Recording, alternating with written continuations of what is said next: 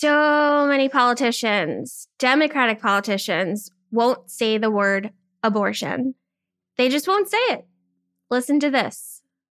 The second order I'm signing relates to protecting women's health at home and abroad. The right to choose, critical rights like the right to health care, women's fundamental rights under Roe v. Wade. Access to reproductive health care. It is women's rights, it is reproductive health care, but say the word abortion. Why won't they just say what they mean? All of that abortion stigma hurts my brain. Day after you've had too many martinis, sunglasses, and Advil, painful in my brain. The word is just not that hard to say. Abortion. Abortion. Just say it. Try it. Abortion.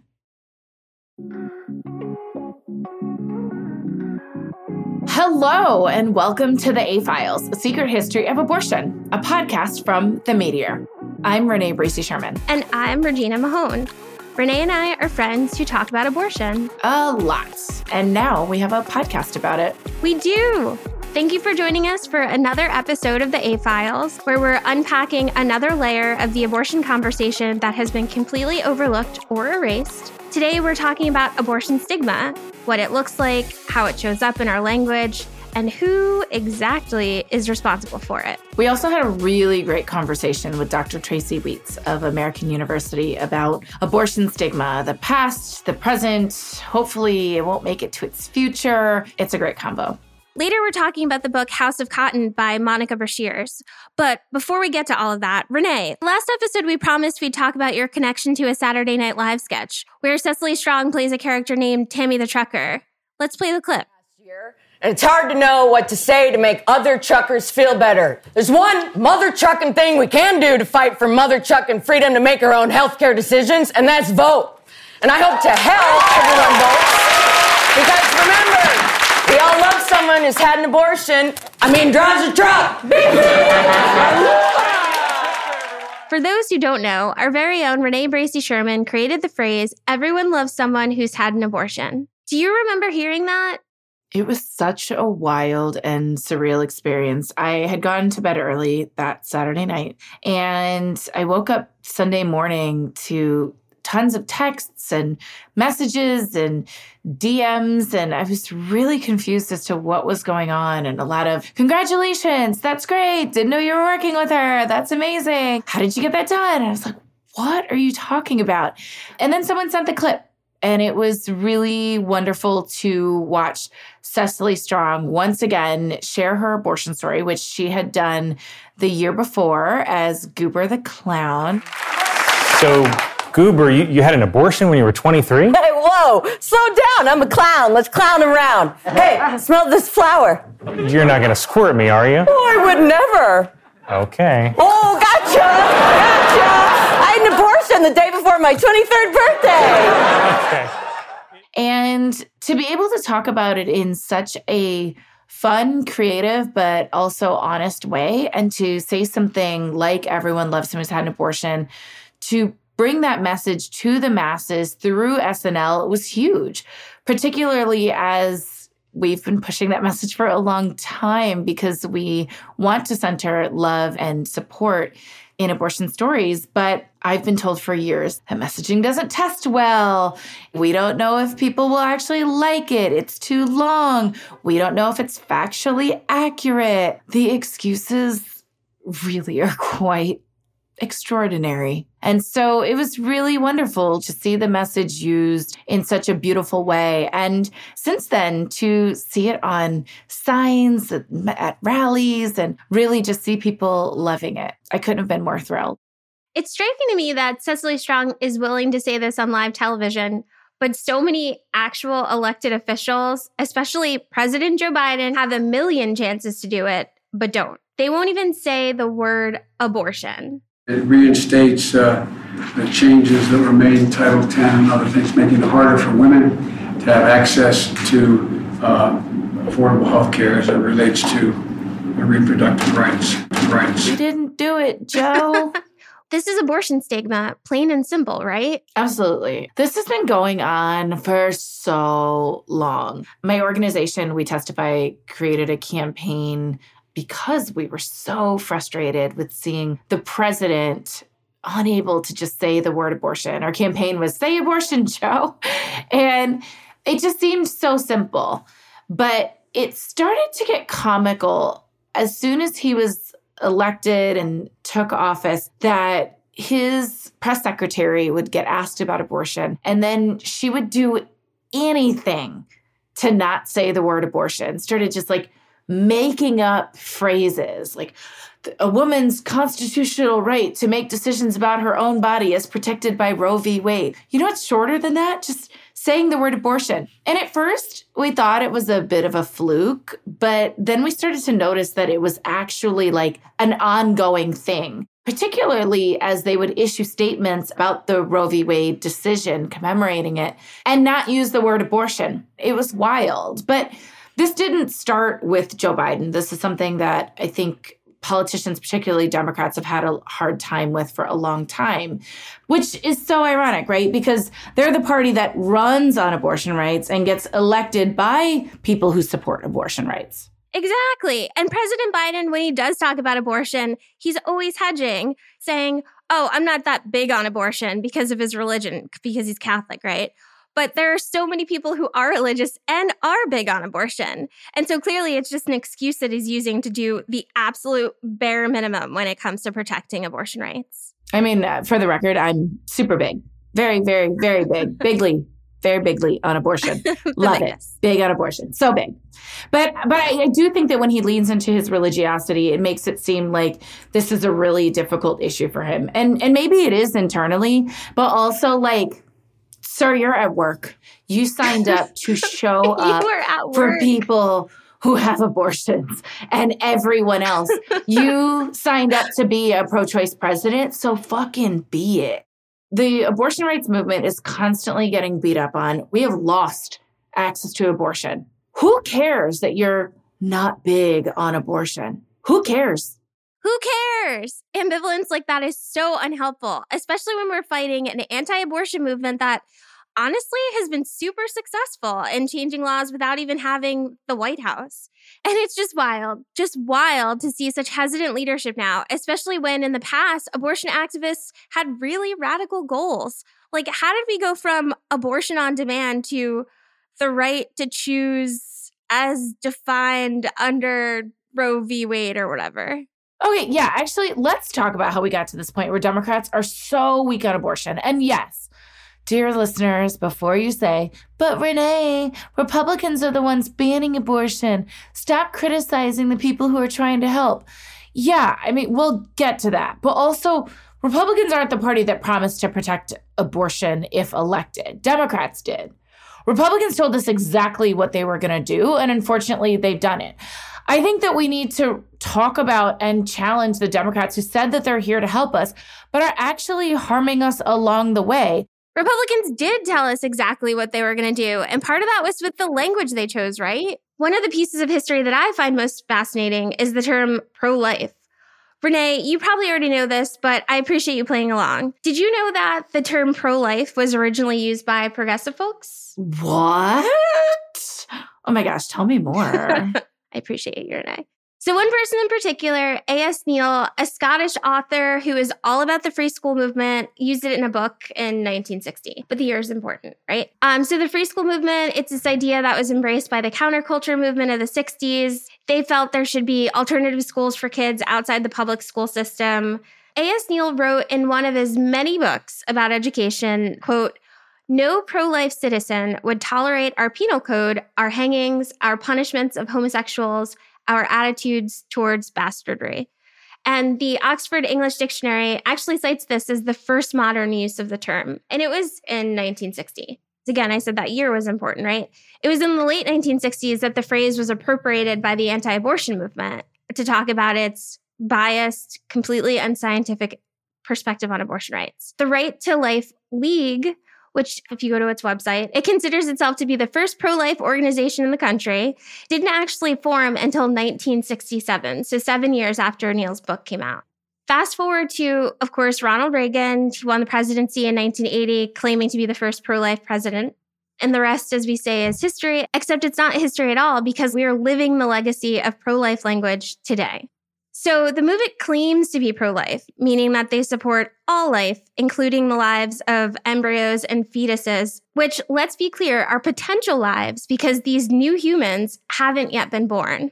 But in staking this claim, the movement could redefine what an abortion meant. Because prior to the modern anti-abortion movement, abortions before quickening, when the pregnant person feels movement in their uterus, abortion wasn't even controversial. But now we've got, quote, life language. Abortion becomes a problem on the prenatal health side, not only for folks seeking abortions, but for anyone who needs to be able to make decisions about their own body. So this is the sort of pro-life that reproductive justice folks are constantly calling out for being hypocritical. But of course, the movement also weaponizes language that's not even based on medicine or science for purely fear-mongering purposes. They've created terms like partial birth abortion, which isn't a thing. But the Democrats, as you've talked about, have not been doing themselves or pregnant people any favors in their own language choices, right, Renee? You might hear people say, I'm pro-choice, I'm not pro-abortion, as if to separate the two, making pro-choice seem like a more thoughtful approach that isn't so abortion-forward. But the truth is that this distinction is swimming in abortion stigma. The pro-choice movement hasn't always been called this. So basically, here's what happened. According to the book, Before Roe v. Wade, Voices That Shaped the Abortion Debate Before the Supreme Court's Ruling by Linda Greenhouse, there was a huge discussion about what to name the movement after the win for abortion. And this person named Jimmy Kimmy introduced the framing. Jimmy was the director of the Association for the Study of Abortion, and in 1972 wrote a memo that emphasized the need to find a phrase to counter the right to life slogan. So Jimmy Kimmy floated a memo and said, okay, we could call it right to choose, freedom of conscience, a couple of different things. She said she didn't really like either, but the concept of choice was preferable to that of conscience. And she felt like, a quote, a woman's conscience may well tell her abortion is wrong, but she may choose and must have the right to choose to have one anyway for compelling practical reasons. Now, I can understand how they came to that language, right? But part of it was because they were trying to minimize use of the word abortion. Tony Van Pelt, the former president of NOW, who resigned in 2020 amid a lot of accusations of racism and being just generally a shitty boss, told Vice News that we had a big discussion about whether we would say pro-abortion or pro-choice. And we determined that we would go with pro-choice because our goal was women's self-autonomy. We didn't want to make it seem like we were pushing abortion on people, end quote. Again, they wanted to take a step back and they wanted to be acceptable to the mainstream. The concept of pushing abortion on people makes me go bananas because the people who created the abortion rights movement in this country were people who had abortions, were people who were focused on repealing abortion laws. People like Pat McGinnis, she's considered one of the first abortion activists in the country, based in California. She, along with two other women, were initially doing abortion referrals in the country after they all had their own abortions. Pat had went to Mexico for hers and said she shouldn't have to go out of her community for an abortion. And so they started out doing referrals and then really focused the movement on fighting for abortion on demand, repealing abortion laws. And so the fact that these like established mainstream pro-choice organizations took those like radical feminist roots of abortion advocacy and turned it into this is just hard to wrap your brain around. We talked in the first episode about reproductive justice and why the framework has been so important. If you haven't listened to that episode, definitely go back. But it's worth repeating again how the founders of the movement intentionally centered the experiences of women of color in defining not only what RJ is, but also why it's crucial for reproductive freedom. 100%. I also want to acknowledge the conversations about language that are still happening in the pro-choice movement today.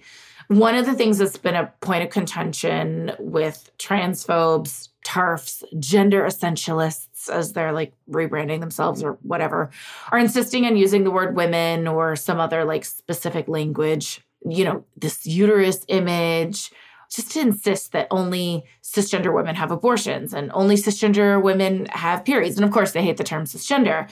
And it's really frustrating.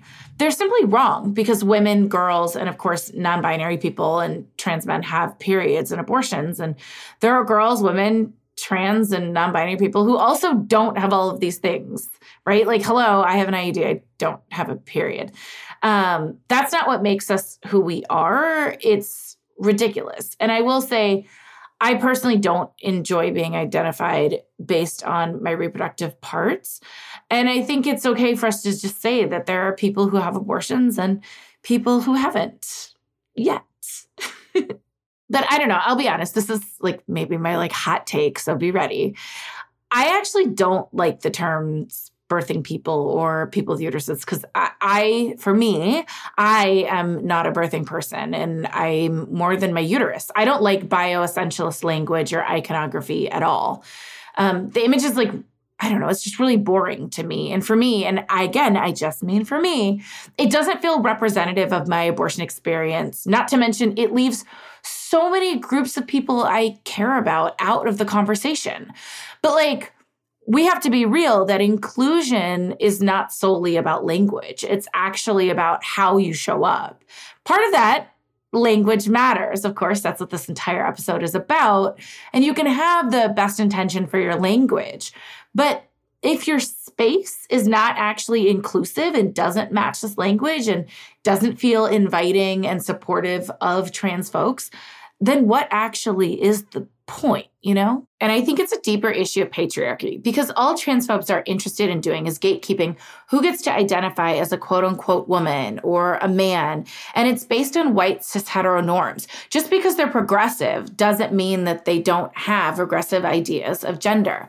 Those ideas are also then put upon Black and brown people and how our bodies should look and how we should behave. Of course, language matters, but this language is a signal towards a larger issue of white supremacy and patriarchy and maintaining who gets to exist in the world and who doesn't. So that's an overview of where we're at with language and abortion stigma. To dig a little deeper, we called up Dr. Tracy Wheats. So here's our conversation with Dr. Wheats. Hi, Tracy. Hello, Renee. Hello, Regina. Hello. Thank you for joining us. Can you introduce yourself, Tracy? Sure. My name is Tracy Wheats. I am a professor at American University. My friends call me All Abortion all the time. I started volunteering in my first abortion clinic when I was 18 years old, and I've been doing it ever since. So today we're talking about the ways that language really reinforces abortion stigma. And of course, you wrote a really hugely influential article about why we should stop using the phrase safe, legal, and rare as a pro-abortion slogan, or really a pro-choice slogan. Can you talk about why it's so bad, the central thesis of your belief of why that statement is terrible? The whole idea that it should be safe, legal, and rare suggests that there's something wrong with abortion. So like, we know there's nothing wrong with abortion. It's a normal part of pregnancy outcomes. It's been here for forever. It's going to be here for forever. So just opposed to it as a phrase. But then if you take it apart, it's also problematic. So starting with the last word, which is rare. It's never going to be rare. I did some statistical calculations in that paper. And so even if you look at the contraceptive failure rates for the best contraception, and you imagine that people are fertile from the age of 15 till 45, and they use the best contraception methods, and they want to be pregnant only 2 times, you're still going to have a certain number of abortions, and those are going to happen at such frequency that you're never going to get to a rare number. So that's just statistically not possible. And then the second is, it suggests that like we could come to a number and the anti-abortion movement would like stop fighting. Like we would get to a number, they'd be like, oh, okay, finally, you got it down low enough that like, well, we're all okay. So never going to get rare. So let's go to the first word, which is safe. And so when one hears the word safe, the first thing that comes to your mind is unsafe. And that just suggests that there is unsafe abortion, which unsafe abortion only comes about when it's illegal, right? So I was like, the whole word is wrong. So safe, legal suggests that like, that's enough, right? And legal has definitely never been enough. Roe's never been enough to guarantee access for the people who need access to abortion. So the whole phrase is wrong and each word is wrong. And I was trying to say that taking this up as our ideal just will perpetuate stigma. And it blames people who have abortions for the conflict over abortion. And I don't really think that we need to blame the people who have abortion for the social conflict over abortion. Some of our listeners might be skeptical about a focus on language and stigma. How do you think the symbolism of language translates to concrete policy and healthcare? There's a whole marketing billion-dollar industry that figures out how to sell stuff to us. And they know that what words they use, what symbols they use, what colors they use, all those things make a huge difference in whether or not you choose product A or product B. And the idea that somehow for issues like abortion or marriage or religion, we would be neutral in our understanding and not be influenced by language, I think is incredibly naive. Language matters in everything we do. It primes your emotional response, and that emotional response primes how you cognitively think about something. So language, I believe, is critically important. And in some ways, people who support abortion haven't thought enough about language. The anti-abortion movement thinks about it all the time. I don't know if you read Jessica Valenti's blog about how the anti-abortion movement has moved from bans to calling these consensus, right? They get it. We just haven't. We think that this is an argument over facts. It's not. It's an argument over feelings. Facts don't care about your feelings. So given how ineffective the pro-choice movement's language has been, how do you think we'll be able to really shift the dialogue from moderate asks like safe, legal, and rare to something that would actually improve people's lives? I think the major challenge happens when the RJ movement presents itself as the counter movement to the pro-choice movement. So that's the first time there's really a challenge to the idea that legal abortion is not sufficient as an ask, right? It's not enough to just keep Roe, which is what the pro-choice movement had become in a sense. And that becomes the sort of everything we focus on in the pro-choice movement for the next, 30 years. And so the real challenge comes from the RJ movement, who comes forward and says that focus on legal abortion is not enough. You need both the means to access abortion, but you also need to focus on the right to parent and the right to raise your children. Go on for a number of reasons about why the reproductive justice movement is never able to disrupt the mainstream pro-choice movement. And that much of that has to do with how money is distributed in the United States, both on the philanthropic side, but also on the political side. As long as politics stays firmly rooted in the Roe, maintenance of Roe is enough, there's really no dislodging of it. And we see that now, right? Even with Roe overturned with Dobbs, all we are offering up as an alternative is to codify Roe. Right? We still haven't disrupted the sort of legal is enough, even as we are demanding more. And I feel like there's more momentum and more effort to ask for something bigger. I feel like let's codify Roe is just the policy version of safe, legal, and rare. It's just it is nails on a chalkboard to me and drives me nuts. Why do you think that some sections of the pro-choice movement have become more and more moderate and conciliatory? As we've been doing the research, there were so many demands, even at the turn of the century with early feminists of free love and ending marriage and all of this stuff as a governmental institution, but also rallying cries of free abortion on demand. What happened to that? At every turn, white feminists sell out their sisters and their colleagues of color for access to closeness to white men. And I don't know how else to say it, but the power and privilege that white women get from the economic structures that benefit the white male authority, white women, and I would say straight white women in particular, are never willing to trade that security in for any other larger liberatory demand.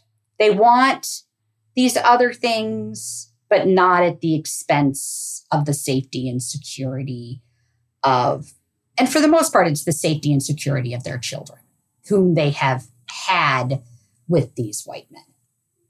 And my white straight sisters will probably be upset with me, but that's really fundamentally what stops the revolution from ever happening. They'll get over it. It's part of the problem. I don't know. So you and I have known each other a long time, and it's super no secret that you and I do not love a lot of the slogans that are in our movement. We went through safe, legal, and rare already. Let's go through a couple others and kind of a lightning round of what sucks about each of them. A decision between a woman and her doctor. Okay, let's just say that there are abortions that people need their doctor's input on. So if you have a genetic condition and you don't know what the probability of that genetic condition in that fetus is, you might ask a doctor to help you decide how to ride that risk. That's a very small number of times when someone is pregnant. The vast majority of decisions that people are making about abortions have to do with the future of their life, the context of their relationship, whether or not they feel like they're ready to parent, whether or not they have the economic means to have. None of those things a physician can weigh in on. I have never gone to my physician and said, do you think I can pay my electrical bill next month? The only reason that person is in that phrase is because we think, and in this case, women in that sentence need a supervisor. This is really about validation from an authority figure that somehow my decision is legitimate. I think people in general want to know that someone isn't alone in making an abortion decision. But the reality is that the reason a lot of people make abortion decision alone is because you stigmatize the shit out of it and they didn't have anybody to go to. And that person doesn't need to be a doctor. This is where I got to put in a little bit of research that over 90% of people who by the time they arrive at the abortion clinic are very confident about their decision. That whole idea that somehow they even need that when they get to the abortion clinic is pretty false. Throw in Sarah Cowan's research that people usually tell between 1 and 2 people that they're having an abortion. So it doesn't have to be a doctor. People are telling someone. So yes. Shout out to the research. Okay, but what about our next favorite phrase, the right to choose? Yeah, probably when the phrase was created, it was fine. But like what people didn't imagine is that choice as a phrase assumes that people have the means to pick either option, right? So I choose between a red and a blue car, right? It's a trivial choice versus the way people think about abortion is it's actually quite a decision, right? It's quite a meaningful thing in people's lives. And often because of the way we have structured the economy in the United States, it is not actually, people don't actually have all of what they need to be able to choose on both sides, right? Many people, if they had more economic resources, would actually like to parent the children that they find themselves pregnant with. They don't regret their decisions. They know this is the decision that they needed to make. But if things could be different in the economy, if people could have more resources, if we actually cared about low-income families, they would like to have made a different decision. And so choice suggests that you have everything you need. I think the other thing that just drives me bananas about the phrase is that it gets used instead of the word abortion. It's the right to choose. To choose what? The right to choose exactly what? When I hear politicians say, I support the right to choose, what they are saying is I support this conceptual thing, not that I actually support the people who make this decision. That's the difference, is like you support the people, I give you the resources to make that decision, which is a very different thing. Yeah, there's the right, but I'm not actually going to make sure you have the right to do the thing. Okay, so these next ones are common rallying cries. How about my body, my choice? Yeah, as a queer person, as a fatty, like these things, like the idea of bodily integrity, bodily autonomy, like I care a whole bunch about. So again, I get the sentiment behind it, but very few people think about their pregnancies as like an expression of what I'm doing with my body, right? It is a piece of the body, but it isn't what you're doing, right? You don't want the invasion of your body. I don't want someone to come into my body and take a piece of it. As a country that was built on enslavement, we should care a lot about when we take people's bodies and we use them against their will. But my body, my choice makes it again sound flippant. And I think it just truncates away all of what is actually happening in the way in which people care deeply about being able to make these decisions for themselves. And it's so funny because like when it got co-opted by the anti-vaxxers, right? When they were like, my body, my choice, it just got so angry both by the co-optation, but also you seem ridiculous. Right. And so it's sort of a mirror back to us about, yeah, no, it doesn't really work as a sentence, even as it like holds some of what we really care about, which is, yeah, you should not be able to keep me pregnant against my will. That is just fundamentally so wrong, but it's just something that's not quite right about the sentence. As someone who is presently pregnant, I think it's weird to put a focus on your body because people already like touch you, right? Like people just see you as a body, as a vessel, and they just completely dehumanize you. So in a lot of ways, that phrase dehumanizes the pregnant person because it just puts the focus on their body again instead of the actual life and the experience of pregnancy. I think what frustrates me about it is that it's so individualistic. It's really important for it, yes, of course, bodily autonomy and that, but it doesn't actually speak to the world that we want to create where it's, okay, fine, your body, your choice, then you pay for it. You get it yourself. No one in our community needs to help you. We don't need to make sure that you have the things that you need. On a larger scale, it doesn't actually talk about what is the reproductive justice world that we are all trying to build. It sticks in the very American individualistic, figure that shit out for yourself type of thinking. The next one that we're going to critique is we won't go back. Yeah, it's just so funny because all of our vision is actually backward looking. We would like to codify Roe and we would like to overturn Hyde. And it assumes that there's a back to go to, right? And like it is, we remember a time prior to the 1960s, a narrative in which lots of people died of illegal abortion. And so we are drawing on a trope in which we are saying, if you make it illegal, we're going to go back to those days when people are going to die, right? So that's the trope. And so it's in the wrong space because we know that today we have means of managing our own abortions when it's illegal that can be very safe. And those times just don't exist. And like we've already gone back on civil rights. We've already gone back on voting rights. White women's dystopia is separate from the rest of all of the horrors that are going on. I think what for me is challenging about our movement's phrasing overall is that it's not forward thinking. It's not very visionary. It's not saying what is the world that we want to build. We often define ourselves by what of our opposition we don't want instead of actually what is the alternative that we are trying to create. And as you pointed out, with white supremacy, both political parties do benefit from that. So then we'd have to discuss who actually is our opposition, because I believe anti-abortion Dems are our opposition and others in our movement do not. Is there anything we didn't talk about today around abortion stigma, around language that you can think of that you'd like to talk about? Well, one that I just want to call out Renee's work for so many years in centering the people who have had abortions.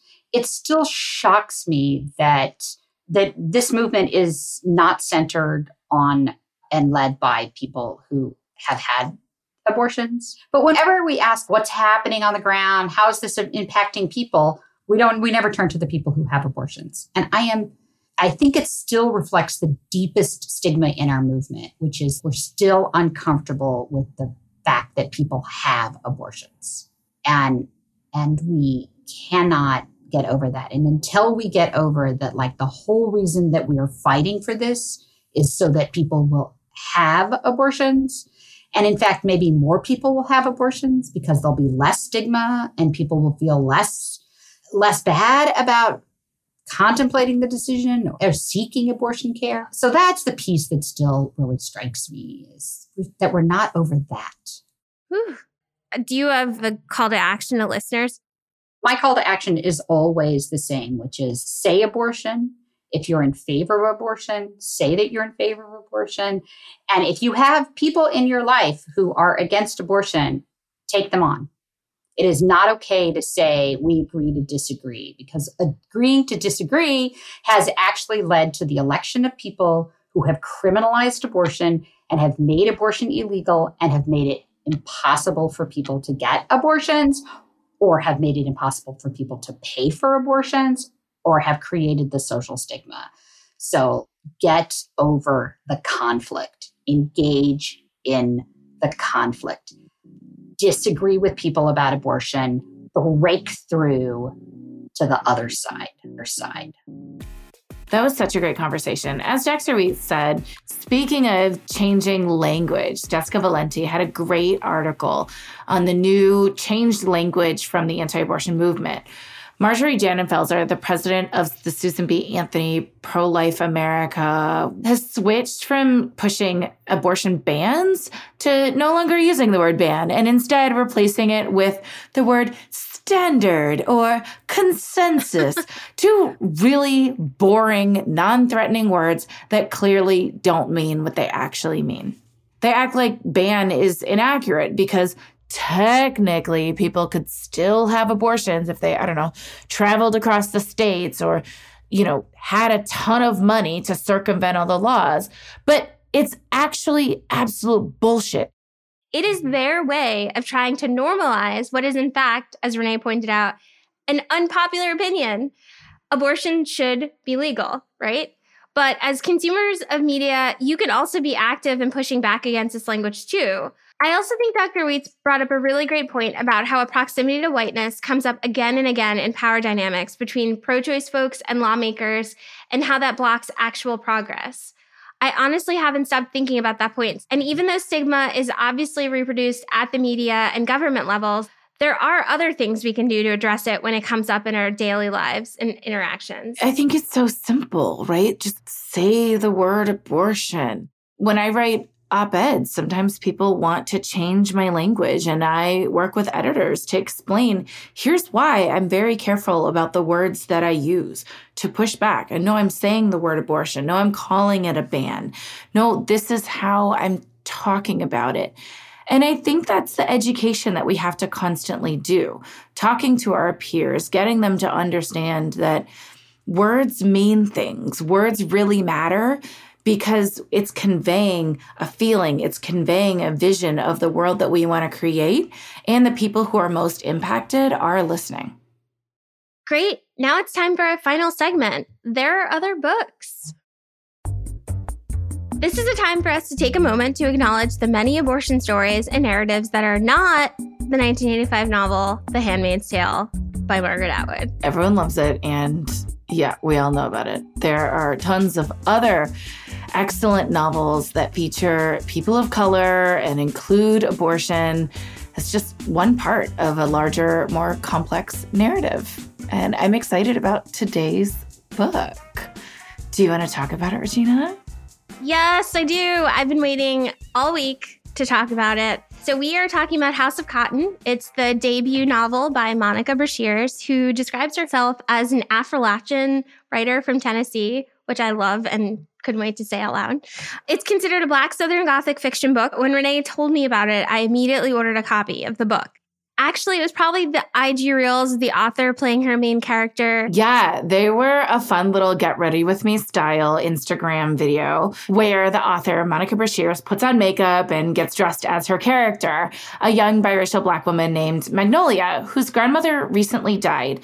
And she's starting a new job where she's working for a funeral home, acting as an impersonator for people whose loved ones went missing. So they never had a chance to say goodbye or have a real funeral. And she has to read a file to learn about the character. And then her boss's aunt does her makeup and outfits. And the story goes on from there. Oh my goodness, the plot is so good. But the thing I love most about the book is that while it's definitely about an abortion, it's also not the abortion that defines the character or even what drives the narrative. The worst kind of abortion storyline, in my opinion, is one where it's like the only defining thing about the person. Don't get me wrong, abortions can absolutely have that kind of impact on a person's life. At the same time, we all live complicated lives and have relationships and interests that extend beyond any one thing or moment in our lives. So the fact that Magnolia is such a beautifully thought through and complex person is what really was, I think, the most admirable thing about the book, the writing, the character development. Also, it was a self-managed abortion, which I think I texted you about this, Renee, while I was sitting at the pool. It was my birthday weekend, reading the book, and I was just blown away. The fact that I think this has to be really rare in modern literature, at least in the books you and I have read. And you've read damn near all of them. At this point. I somehow have this really weird knack for picking up a random book and then there's like a surprise abortion in it. This one was actually recommended to me by my friend Dr. Gretchen Sisson, who researches abortion on television, but she also didn't know there was an abortion in it. Anyway, I really loved this one because it's a bit gothic, a bit mysterious, and the characters are imperfect. Throughout the book, Magnolia engages in sex work and is making decisions about a pregnancy and decides to self-manage because she wants to save money and doesn't want to encounter protesters. She's also deeply grieving the loss of her grandmother, whose spirit she is talking to and discusses her decisions and options with. I love the complexity and the steadfastness of Magnolia and what she brings to her abortion decision, and really just the story overall. Also, the cover of the book is stunning. It's gorgeous, and I'm truly a sucker for a beautiful book cover.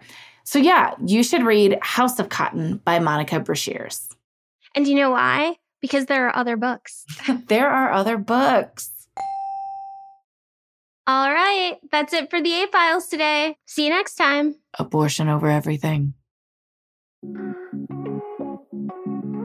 The A-Files is produced for The Meteor by LWC Studios. Our hosts are me, Renee Bracey Sherman, and Regina Mahone. Our executive producers at The Meteor are me, Regina Mahone, Renee Bracey Sherman, Cindy Levy, and Tara Abrahams. At LWC Studios, our executive producer is Juleka Lantigua. Paulina Velasco is our managing producer. And our producer is Ann Lim. Kojin Tashiro is our sound designer and engineer. This podcast is produced with support from the Meteor Fund, the Meteor's nonprofit initiative. Additional thanks to Pop Culture Collaborative for their support. You can support us by subscribing to the A-Files wherever you get your podcasts. And please take a second to rate us. 5 stars, please. And leave us a review. It would mean a lot. For links to any resources mentioned in this episode or more information, visit our website at wearethemeteor.com/theafiles. You can follow us on social media. I'm at @RBraceySherman on Twitter and Renee Bracey Sherman on Instagram. And for Regina, by Regina Mahone on Twitter and Instagram. You can follow The Meteor at The Meteor on all platforms. Thanks for listening. Thanks for saying the word abortion. And remember, everyone loves someone who's had an abortion.